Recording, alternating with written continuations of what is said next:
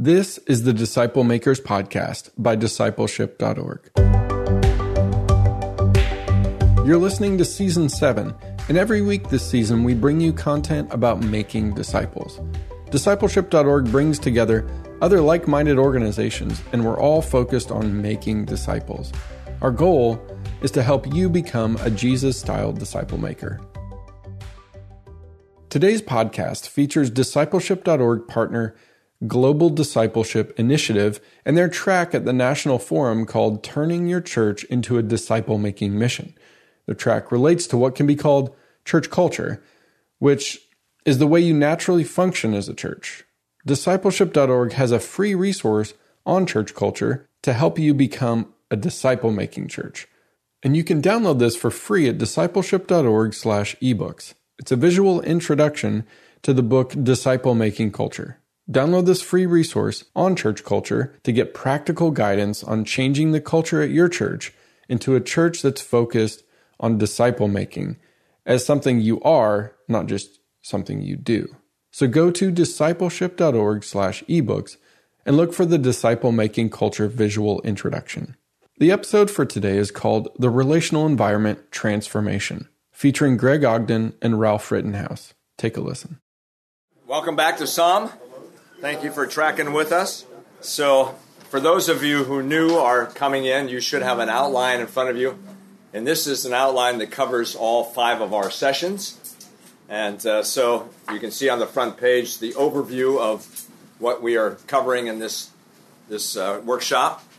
And it takes us through from a successful, what we're trying to do is how to help you have a successful journey of disciple making within your churches. The first session, Ralph Rittenhouse, my partner in crime here, shared about the transformation of his church in Southern California, Camarillo Community Church, and their 5-year process of seeing them go from 0 to about 150 discipleship groups in 5 years. So that amounts to probably 450 to 600 people engaged in discipleship groups, and a real tipping point. And so you can see this symbol that we are using, this image on the screen here of what makes for a successful disciple-making journey. We're on this first element here, 2 sessions on relational environment.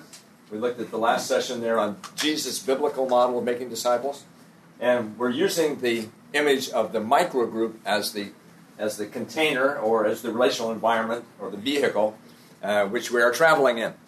And so the microgroup of groups of 3 or 4 people gathering together around a covenant of disciple making, sharing their life with each other, same-sex groups meeting 90 minutes a week for a year to year and a quarter, a year and a half, and going through a disciple-making curriculum that empowers them to disciple others.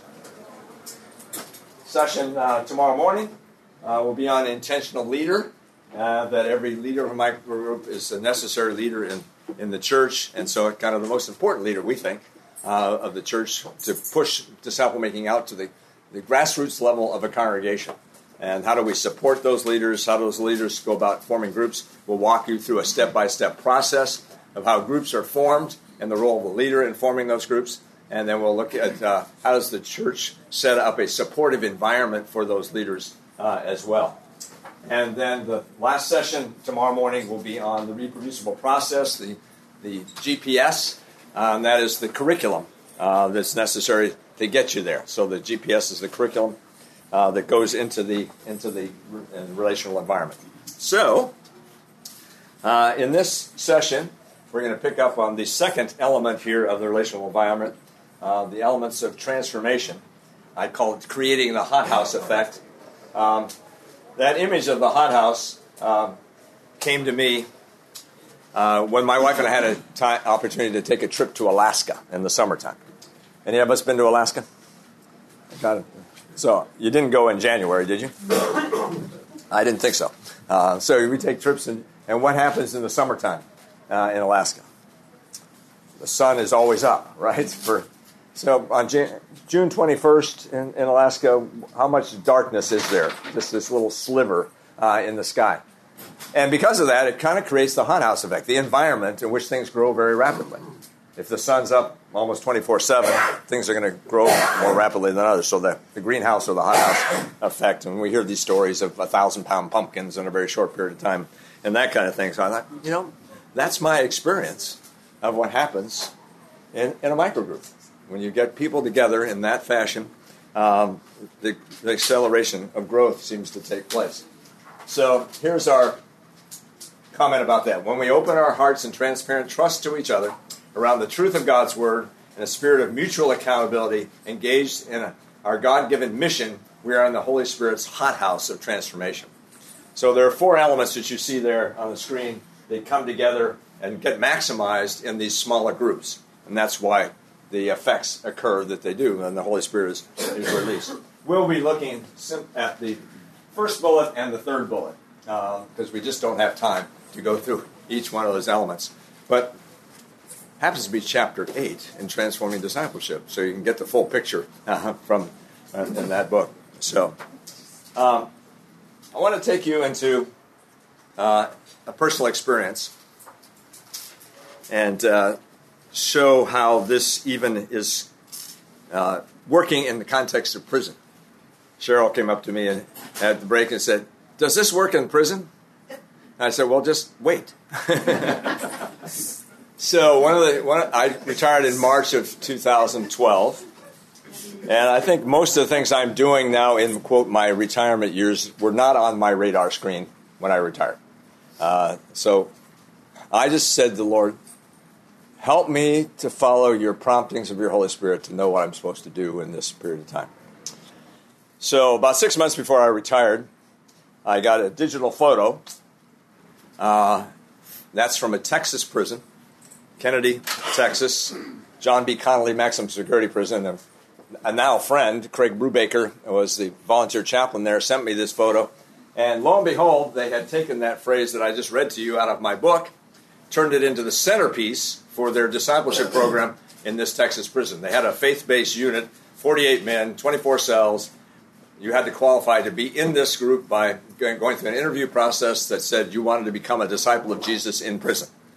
And so here they're gathered around. This is a graduation photo from the year process. Hot house of the Holy Spirit, when we open our hearts in transparent trust to each other around the truth of God's Word and a spirit of life-changing accountability, we are in the Holy Spirit's hot house of transformation. So Craig sent me that photo. I said, well, I'm retiring in 6 months. Maybe I could come down and see what you're doing and offer a word of encouragement to these men. Now, at that point, I didn't realize they were a maximum security prison. So they were 50 years to life sentences for most of them. So many of them may not even ever get out of prison. So I responded to Craig's invitation, went in September of 2012 to Kennedy, Texas, about an hour south of San Antonio, Texas. I don't think I even knew it was maximum security prison the first day I went in there. Actually, the day I came out and came through the fences going out, there was a sign on the fence that said, "No hostages beyond this point." What do you think that meant? Now, I'm glad I didn't see that when I walked in. So Craig had me speak to 4 different groups on the first day, and then I met with this group the next day, and they described to me what they were going through in terms of their process. And we had some really good dialogue. One of the guys asked me right off the shoot, and I was like, he was kind of a Hispanic gang member. Were you nervous when you came in here? And I said, yeah, I was nervous. And he said, well, you didn't seem nervous. I thought, thankfully. Right at the end, there was a man who, in front of the other 48 men, said to me, "We are the forgotten people.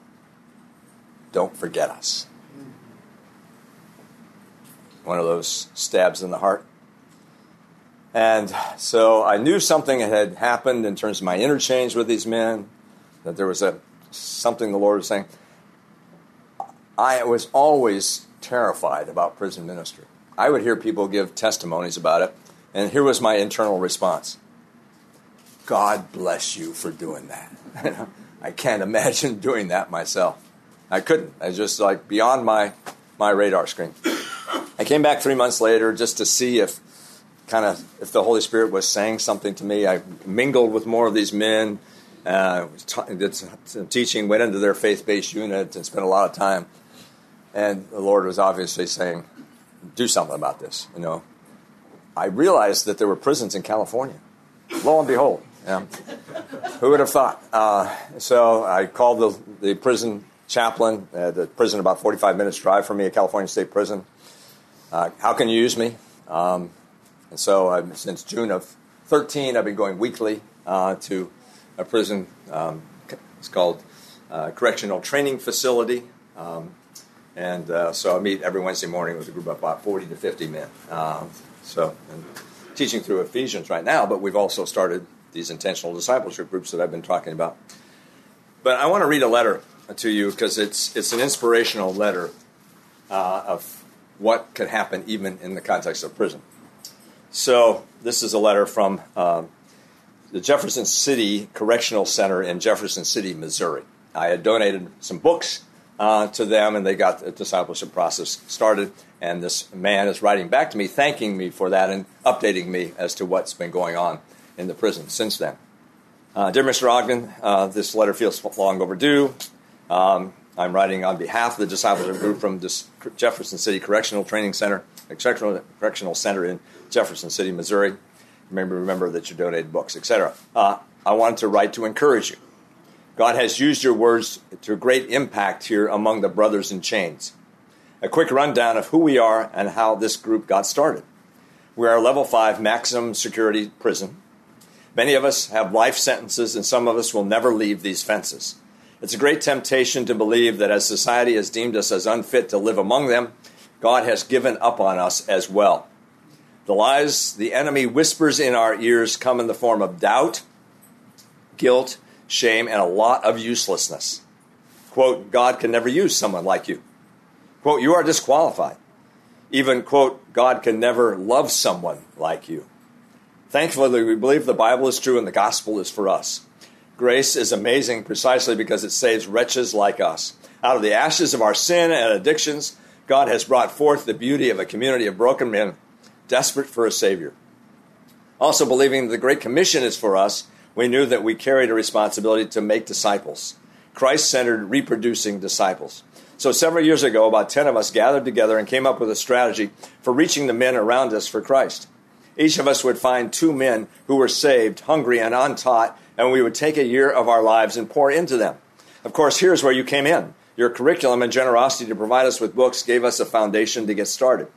I wish I could tell you that a couple of years later, every convict in this prison was walking with the Lord. Of course, that is not the case.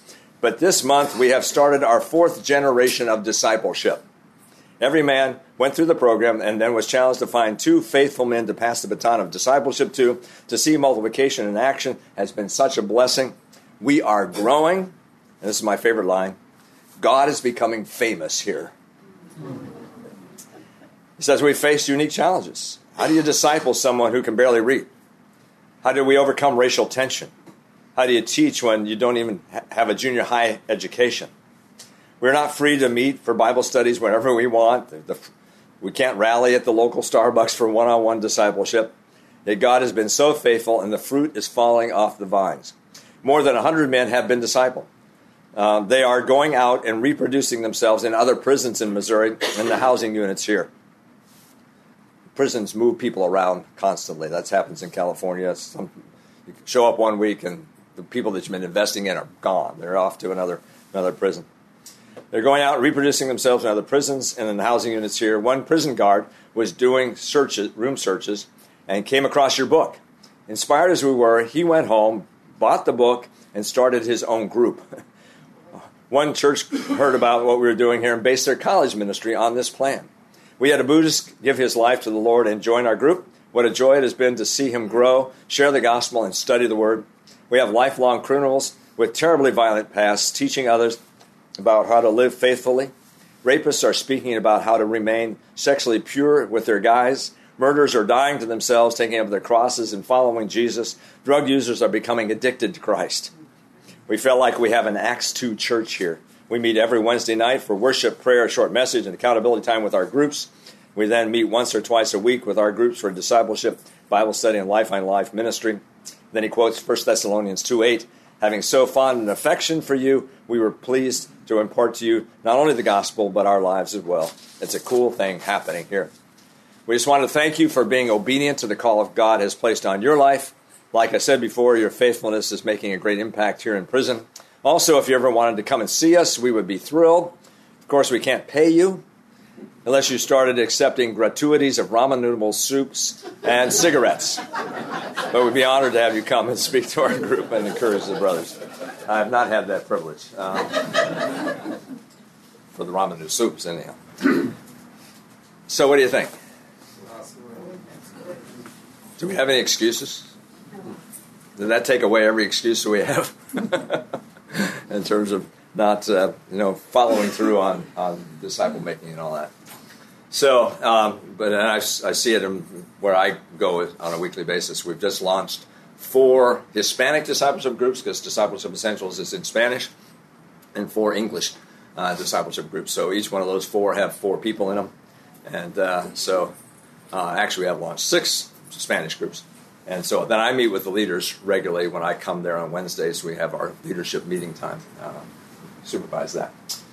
So what we want to talk about here is a couple of the core elements that make for transformation in this discipleship group. So let me ask you, one of our GDI values is that God shapes our hearts in an honest, open, and mutually accountable environment.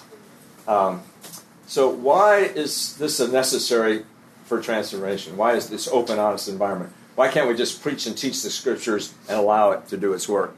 I'm going to ask you just to pair up and talk to somebody near you and to answer these questions. Why might having authenticity, openness, transparent relationships be necessary for transformation into Christ's likeness to take place? So talk a little bit. Find somebody around you. Introduce yourself. And see what you come up with. I go where I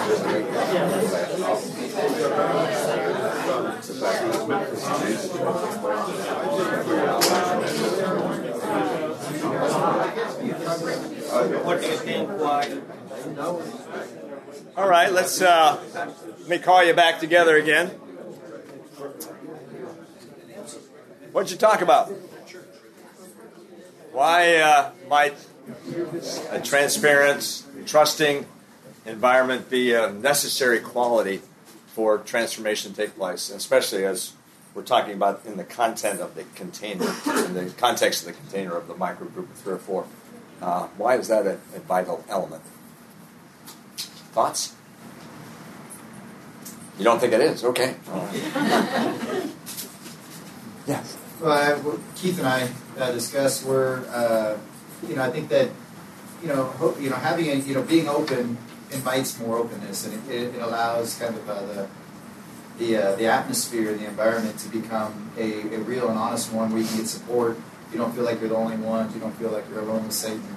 And then you can help attack and come up with a plan together and walk with somebody. Yeah. To have some accountability to get there. Yeah. So you mentioned a couple things within that sort of trusting environments where you walk alongside each other. You can provide encouragement. You're sort of sharing your common humanity in a sense, right. Common broken humanity. We all have that, and to the extent that we can admit that as quickly as possible, that we all have areas of, say, besetting sin. Then we're not alone in that, and then, as you say, we can then craft strategies to address it. That's great. Okay, yeah. We're talking about trust here. Yeah. Okay. And we also have each other's back. We're like, no matter what time of night, what time of day, if he has a struggle, he calls me. Yeah. I call him. Okay. Knowing you're not alone, that you have somebody that's actually standing there with you, and is so vital and all that. So, yeah. It allows you to unmask. Unmask? Yeah. Because we can see the life after the benediction. What, life after the benediction? Because it's a life during the benediction in the church. What I mean by that is I'm able to be transparent enough after church where I'm my real self without a mask. Okay. Be your real self without a mask. And I think many of us would probably acknowledge that churches can be places where we can put on the best front and everything looks good. And we need those places where maybe the cracks are shown as well. So the honesty that's there. So build a trusting environment. Probably a number of qualities that are there that connected to that. Trust keeps confidences. So you're only going to trust to the level that you know that what's shared in the group stays in the group. That's usually a part of the covenant that you make overtly with each other. Is that we do not let these things out unless somebody gives overt permission to share this beyond that. So what would happen if you shared something of a sensitive nature and it got out?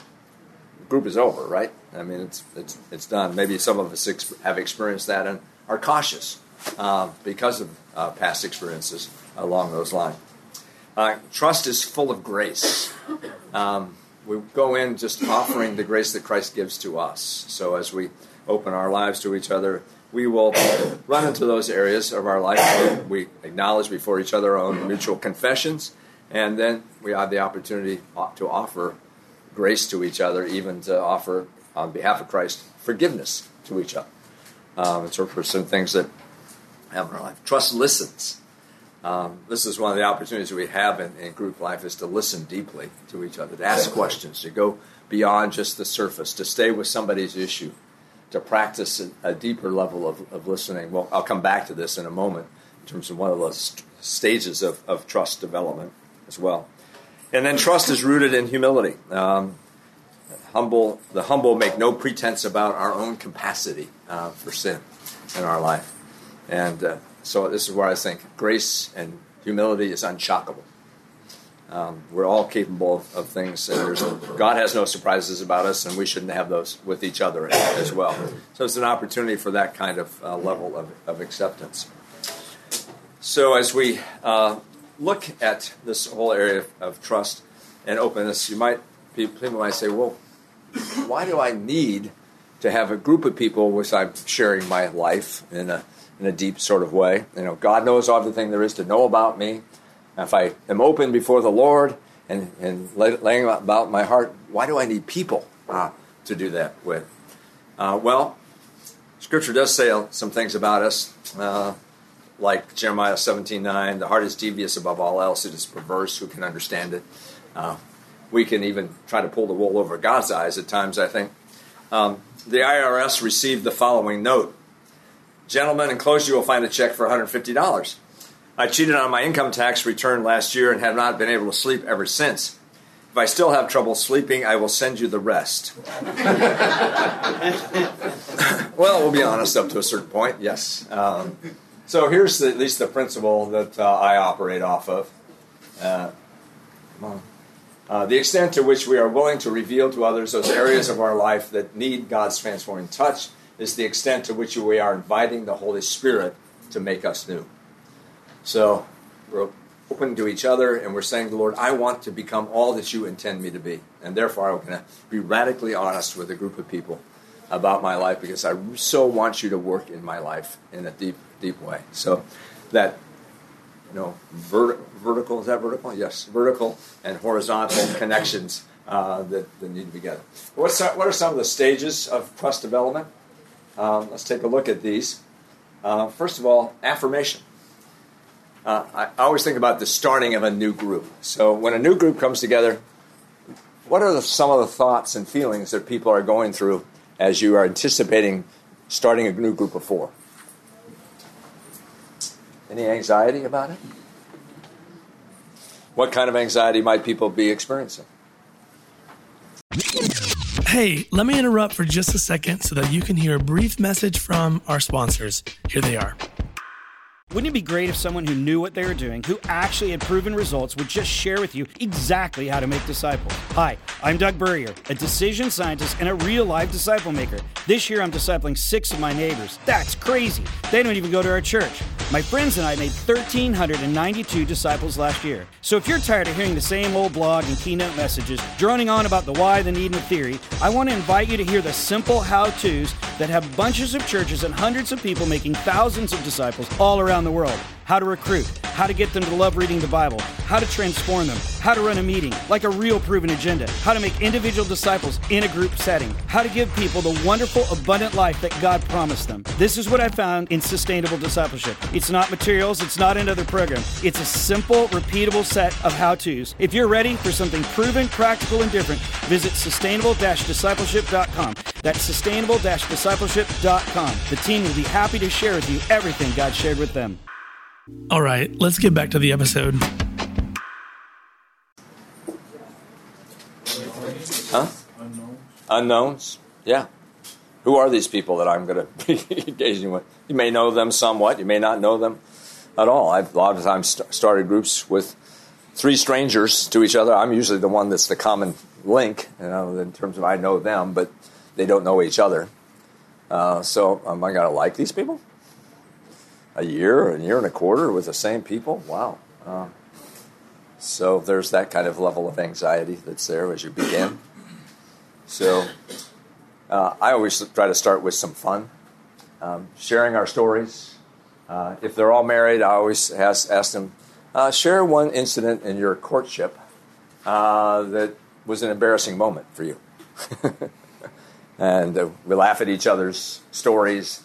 There's nothing like laughter to reduce anxiety. So have some fun with your storytelling. And the Leader's Guide that's at the back of Discipleship Essentials, I give some suggestions as to the kinds of things you can do at the initial start of a group that helps penetrate those kind of anxieties that are there. But you want to, I talk about at the beginning, you're sticking your toe in the water. And you're saying, is it safe here? Is this a safe place? And so you kind of wade out in the water to the level of which you think the water is going to be safe to get into. So starting with affirmation is really, really important. When I think of that, I think of an incident that occurred right before worship on a Sunday morning. I had a 5-year stint outside of the pastorate where I was working at Fuller Seminary, directing the doctoral ministry program there, so I was showing up for worship, not being the preacher. And so dashed in the restroom before worship one Sunday morning. As I was washing my hands, our principal worship leader comes in, and Chris, and I thought, this is a perfect opportunity. I hardly ever have a chance for personal communication, so I said, Chris, I just want to thank you for the blessing you are to this congregation. And, I don't know how you do it, but you're up in front of us, and you point us to Jesus, you lose yourself, and it's quite a gift that you are to me and to those of us. What I really was dumbfounded was his reaction. He said, thank you so much. I hardly ever hear that. It caused me to realize, we're a bit niggardly when it comes to our affirmations of people, bestowing grace upon people. So to take the time to say, thank you for people's lives. And we get a chance to do that in these groups, this state appreciation for that. Second one is walking together with each other during difficult times. One of the things I love about the length of these groups is that you're going to have some quality of life-threatening experience happen to one or more of the people in the group during that period of time. Could be a health issue, could be an employment issue, could be a relationship like marriage, could be a child going off the rails. Something of quality of life situation is going to happen during that time. And Ralph's going to tell us about one of the guys in his group. The groups sometimes dictate what you do. Mm-hmm. And we showed up one particular Wednesday at the Mexican eatery where we had our group. And Ed just said, I don't think Pam and I are going to make it. And suddenly we closed the books and we started dealing with Ed. Talking with Ed, talking through. We did that for 3 weeks. We just didn't get to the material at all. We spent our time totally focused on Ed and his relationship with Pam. When I retired and was leaving Camarillo Community Church, the last Sunday they had a big thing, and everybody comes and they say, thank you, Ralph, thank you, Jackie, this kind of stuff. And Ed and Pam are sitting in the front row, and Ed stands up and turns to the group and he says, Pam and I wouldn't be here today if it weren't for our quap. I get daily emails or text messages from Ed. He's in my done group. My done group just says done. Means you've done your morning devotions and this stuff, and that's our accountable. Still going on now. That's years and years ago. That was now. I still hear from Ed, and he and Pam are doing great. Raised some great children and everything. But you don't know what your group's going to do, what God has intended for that group, and you let Him determine that. You let Him lead that, and you are sensitive to each other. And that honesty and openness is huge. It's huge. Yeah, one other thing, Ralph, when you tell this story, you left out an important point. Make it. I've heard you tell this many times. What did one of your group members say to Ed? No way. No way. You're not moving out. You're not going anywhere. They just wouldn't even tolerate the thought of it. They held his feet to the fire and said, yeah. Your marriage is going to last, and we're going to get you through it. Determined. Yeah. One of my groups, I could tell you oodles and doodles of stories around this particular theme. But we met at a law office of a personal injury attorney that was in my group, and so we met around his conference table, 6:30 on Thursday morning. And throughout the entire time of our time together, Grant's law firm was barely making. Personal injury attorneys take on cases, they invest lots of money into a lawsuit, and you only get money back if you win the lawsuit. So you could put $200,000 or $300,000 into a lawsuit up front, lose the lawsuit, and that money's gone. And so he was kind of a mom and pop law office, and he had, for a number of years, focused on this particular court case, and was seemed like a make it or break it kind of thing. And he would talk about his old friend was back. And what was his old friend? His old friend was fear. Fear that he was going to lose it all. And so he lost this lawsuit. It was devastating. And he wrote this to me. He said, "We have endured great hardship, hoping for a better future. Now it seems that that future will not come to pass. I must face the reality that the career I have worked for 18 years is not working. I am 45 years old and must rely on my mom for handouts. I have bills to pay, a car that hardly runs, and a crushed spirit.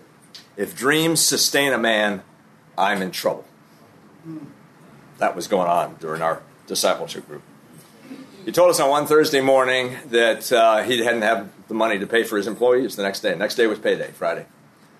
And so obviously we entered into prayer with him, and the next day came. Still didn't have the money. Mail came in at noon. A client that he had written off, never going to be paid by, sent in a check that day that covered what was needed to pay his employees so his law office could continue on.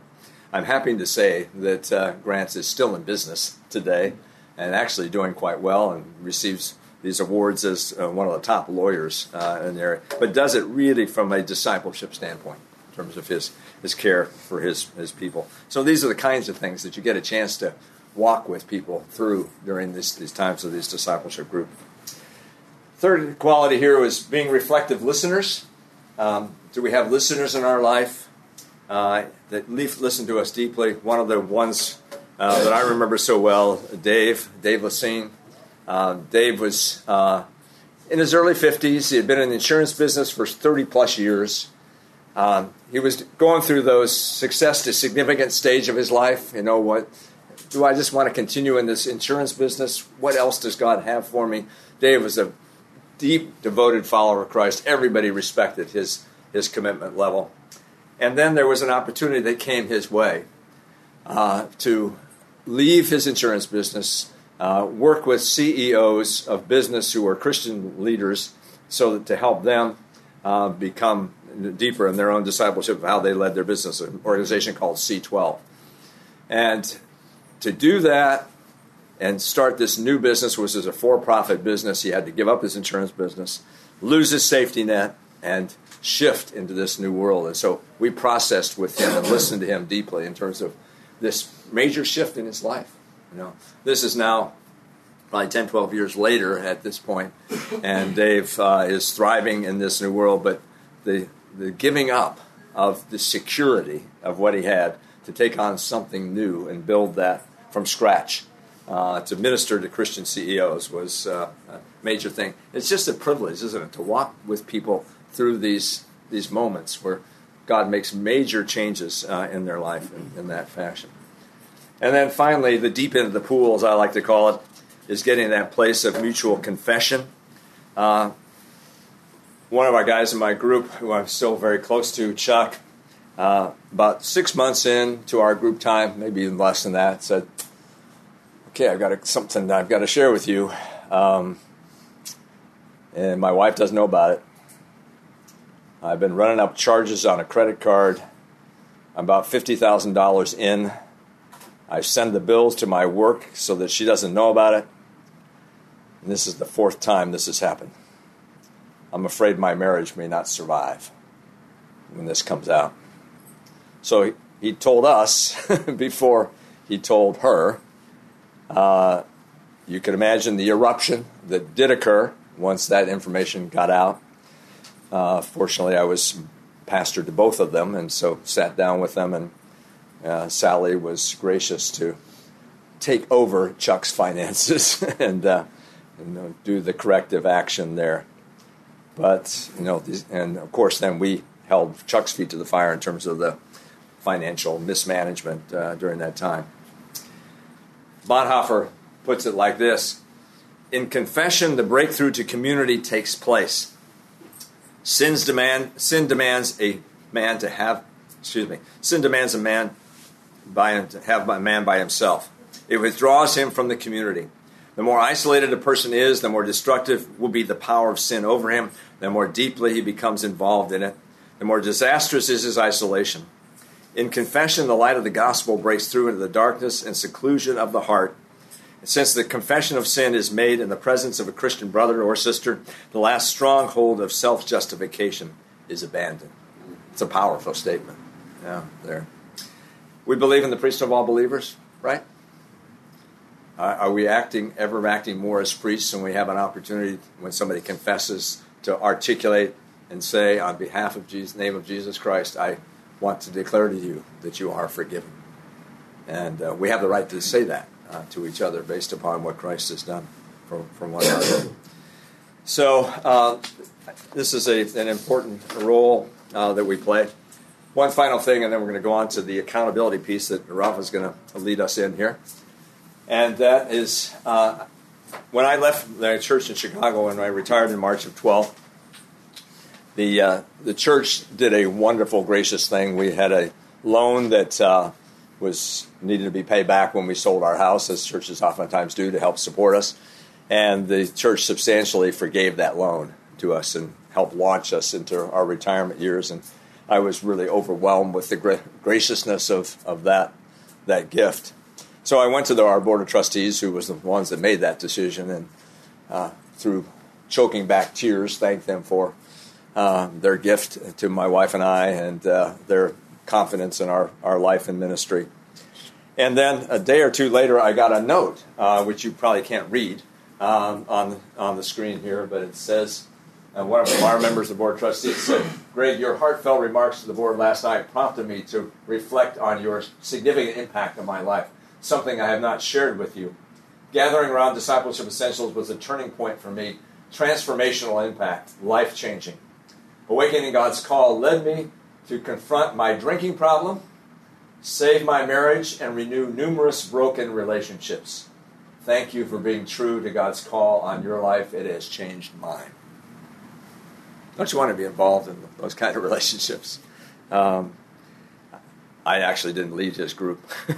This was another group he was in, led by the senior pastor of the church. But at least he felt the spin off of that. Any questions or comments at this point on the relational side of things, the relational transparency issue? Yeah. Yeah. You can return to the firm slide. What is the meaning of the quote? I forgot to mention that, didn't I? Yeah. The one that's all a loving rebuke is worth 100 affirmations. Well, what I usually say in relationship to that quote is, I like to reverse it and saying we need 100 affirmations for one solid, loving rebuke. Okay. We can all take rebukes when we are confident about the security of the relationship that we have. I mentioned Dan Meyer, the senior pastor I worked with in Chicago. We had a wonderful, marvelous relationship. I was accountable to him. We would have to do our annual reviews. And sometimes he had to say hard things to me. And I could receive those hard things because I lived in the affirmation of what he had given me to that point. I never doubted the security of that relationship, and so he was free to point out to me things I needed to be aware of, that I was blind to. So living in the context of affirmation, we can receive a rebuke, and oftentimes it is those rebukes that launch us forward in a way as well.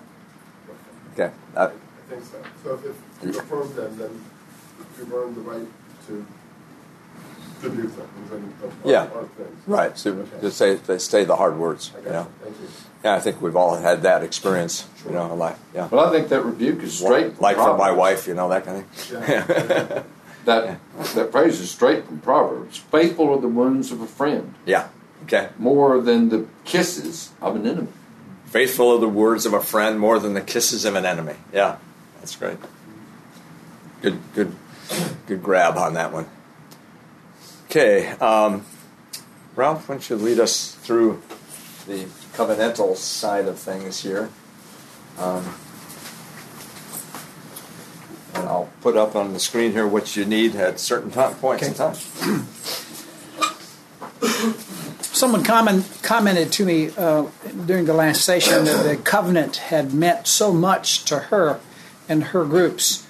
Because you sign that covenant going in, saying that I'm going to do the homework, I'm going to show up, I'm going to carve out the time in my schedule and be faithful to the group. I'm going to allow God to do this work in my life and in my heart. I'm going to leave my heart open to God to do that, and I'm going to contribute to the transparency of the group and the honesty and the transparency.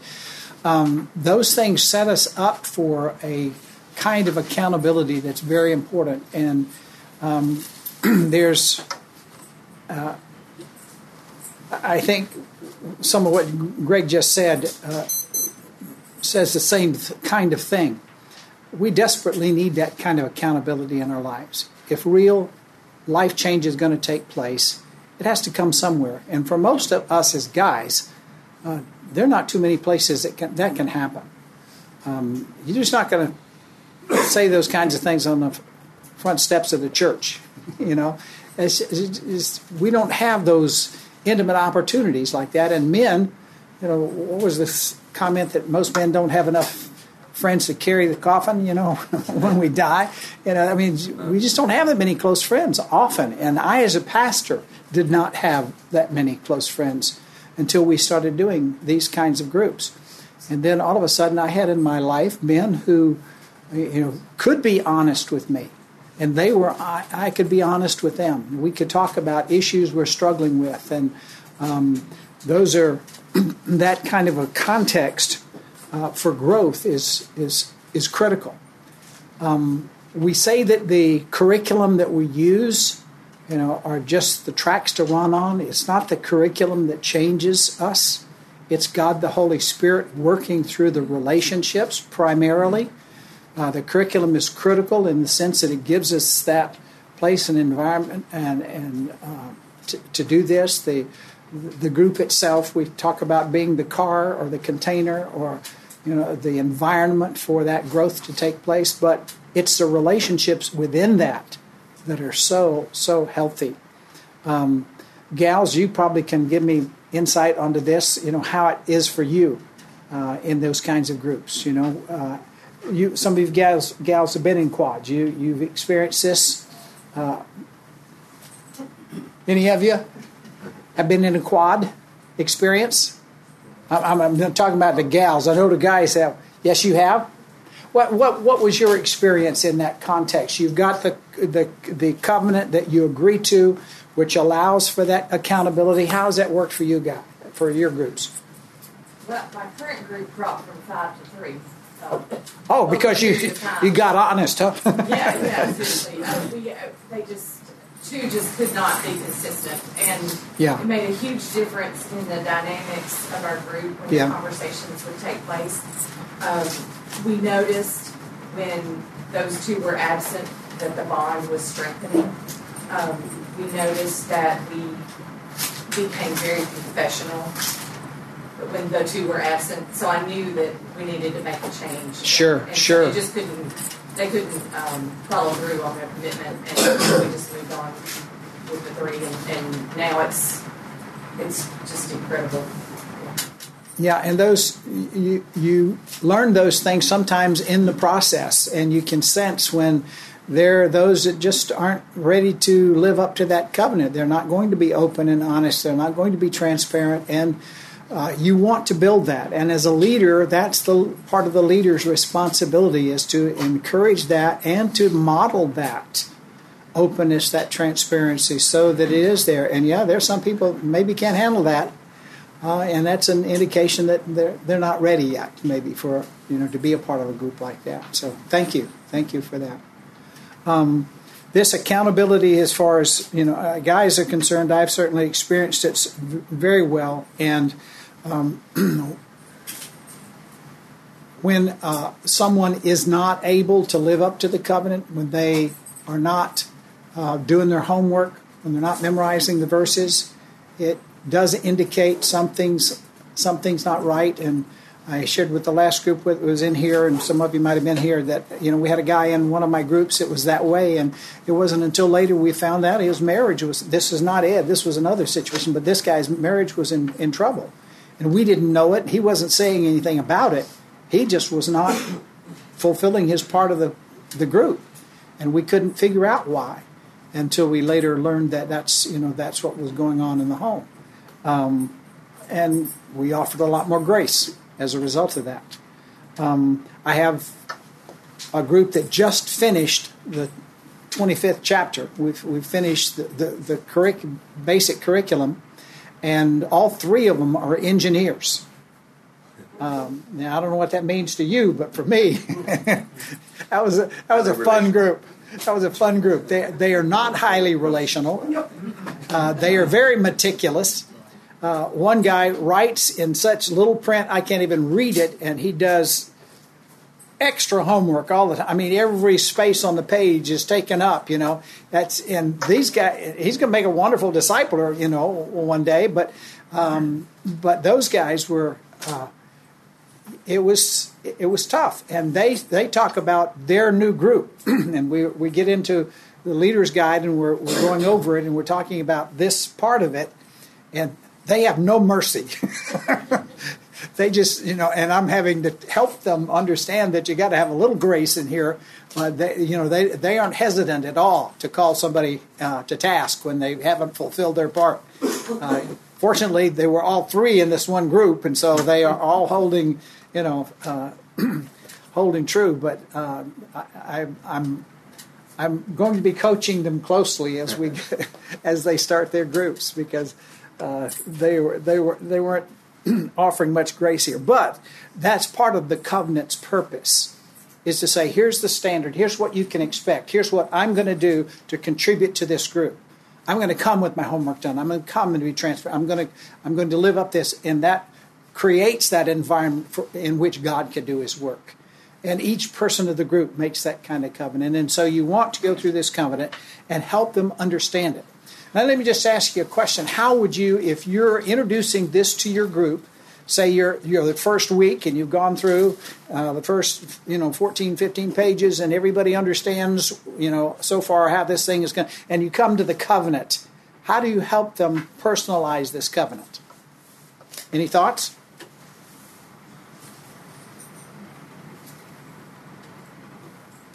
Yes. When we first started doing groups without a covenant, we found that they got very theological and very light on transparency. And as a result, they were dying on the vine. Wow. So we were taken off-site, out of the group environment, and so they'll sit down and go through a covenant and get the Holy Spirit to pray the Holy Spirit over that covenant. Gets them totally in sync with what the commitment is, but you can see them not surviving when it's all about just theology. Yes. The application between transparency and theology that makes that's where the rubber is road. Thank you for that observation. That's really rich. That's really rich. I wish I could quote that back into the machine, but I don't think I could. But I think basically what he's saying is when there isn't a covenant there, you tend to sometimes be more theological and theoretical than actually personally transparent and letting the Holy Spirit do the life change and transformation that needs to take place. Thank you for that. That's a great observation. I would add, you may not have a formal covenant, but what happens if there is no covenant? Everybody's got their own covenant. It's internal. They haven't spoken it, but each one has made a decision as to how much they are going to get involved in it. The reason for a mutual covenant is what? You externalize it.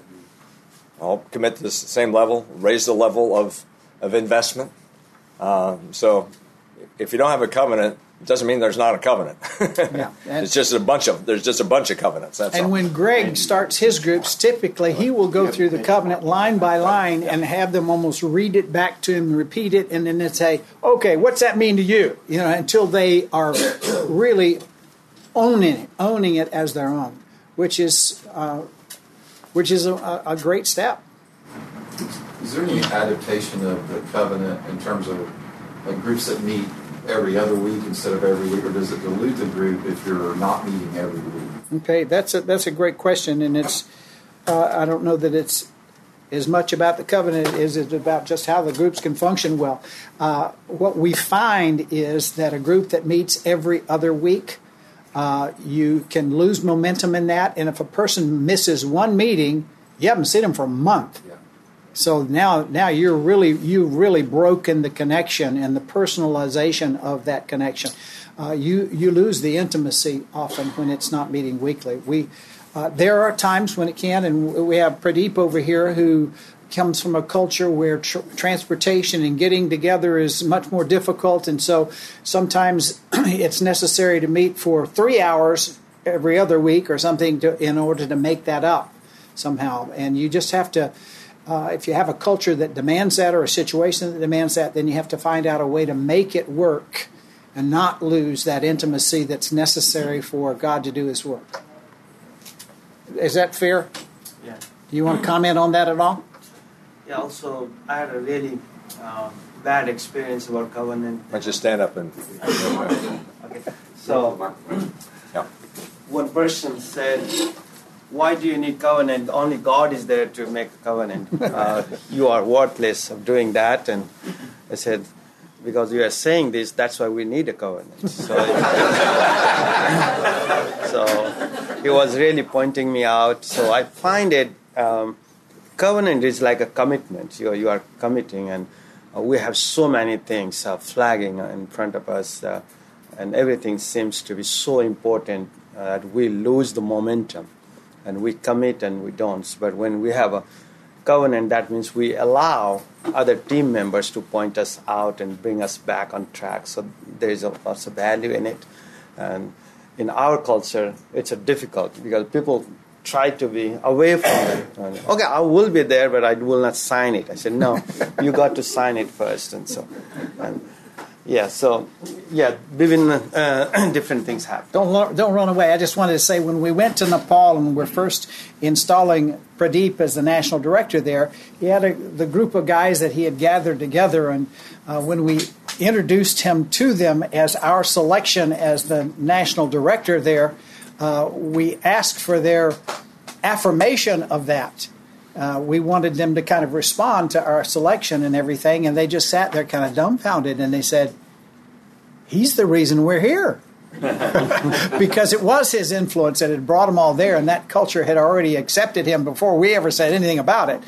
He was already the one that God had appointed for their leader. Now, I also remember that when we were talking with you about the using this in your culture, in that session, we turned a lot of it over to you because you were recognizing that we can't take American culture and put it into another culture and expect it to work. And we knew that, but we didn't know how they needed to adapt this in order to make it work. And with his guys that afternoon, we saw them work this back and forth and massage this whole thing to make it work for their culture.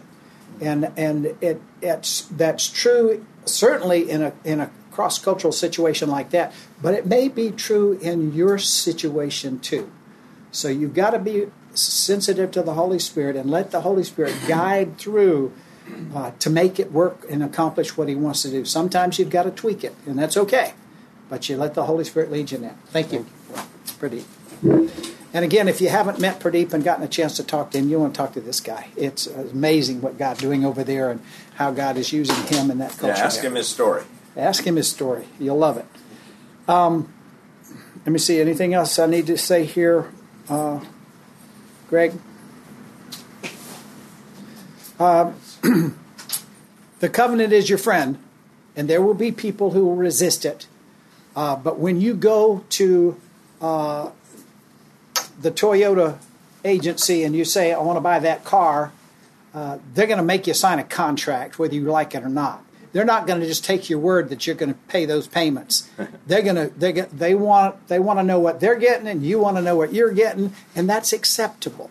Why would we not be willing to be covenantal in a relationship that's far more important than purchasing a car or a house or whatever? Yeah, I would add the comment that was made here that the covenant really empowers the leader to call people back to what they've committed themselves to. One of the things that's built into Discipleship Essentials is that after Lesson 8 and Lesson 16, you go back and review and renew the covenant.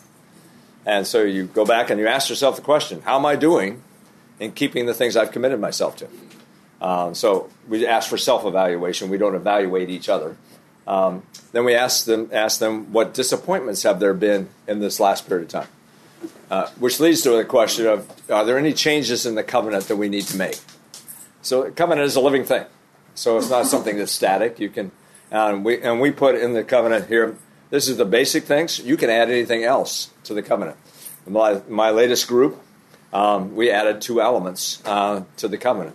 One was just the accountability around praying for and trying to convey the gospel to people in our core relationships, so that we can keep coming back to that. And I think the second one had to do with some service opportunities with each other during this period of time. So those are basic elements. Add anything else that you think is important, and use that covenant for the purpose of raising people's intensity level in terms of their commitment. Well, you've been great in terms of hanging in here for all afternoon. Anybody tired? Anybody worn out? Just to remind you of a couple of opportunities here. If you have an information sheet, we'd love to get some information back from you in terms of some ways that we can communicate with you. You see, I think 3 opportunities here. Newsletter, cohort online. We started our first online training cohort this year. Been going for the portion of the year. We have a cohort that's called, what's a cohort? That's technical language. A group of people that are studying together. So we have 4 pastors from across the country that have been meeting monthly online, a curriculum that I've been developing as we go around this broader theme of turning your church into a disciple-making mission. And so if you're interested in that, here's the overview of the cohort. You can pick up a piece of paper here and look through the content. Check your interest on that box. And then the final thing is we have the designs for a one-day workshop that you might want to take advantage of in your area, either for your church individually or sponsor for a region. So maybe some of you are in leadership positions where this would be broad. So one of the reasons why we gave you that complete outline that you have for all 5 of our sessions, that gives you kind of an overview of what we might cover in a one-day workshop, always designed for what you particularly need. So here's the brochures about that. Okay, so we're right at 4:15. I think we have a session that starts at 4:30 in the main auditorium, correct? So it gives you a little chance to do whatever you need to do between now and then. So thank you for coming. Thanks for listening to this episode. Make sure to check out and download for free the visual primer for the book Disciple Making Culture. You can download this at discipleship.org/ebooks. Until next time.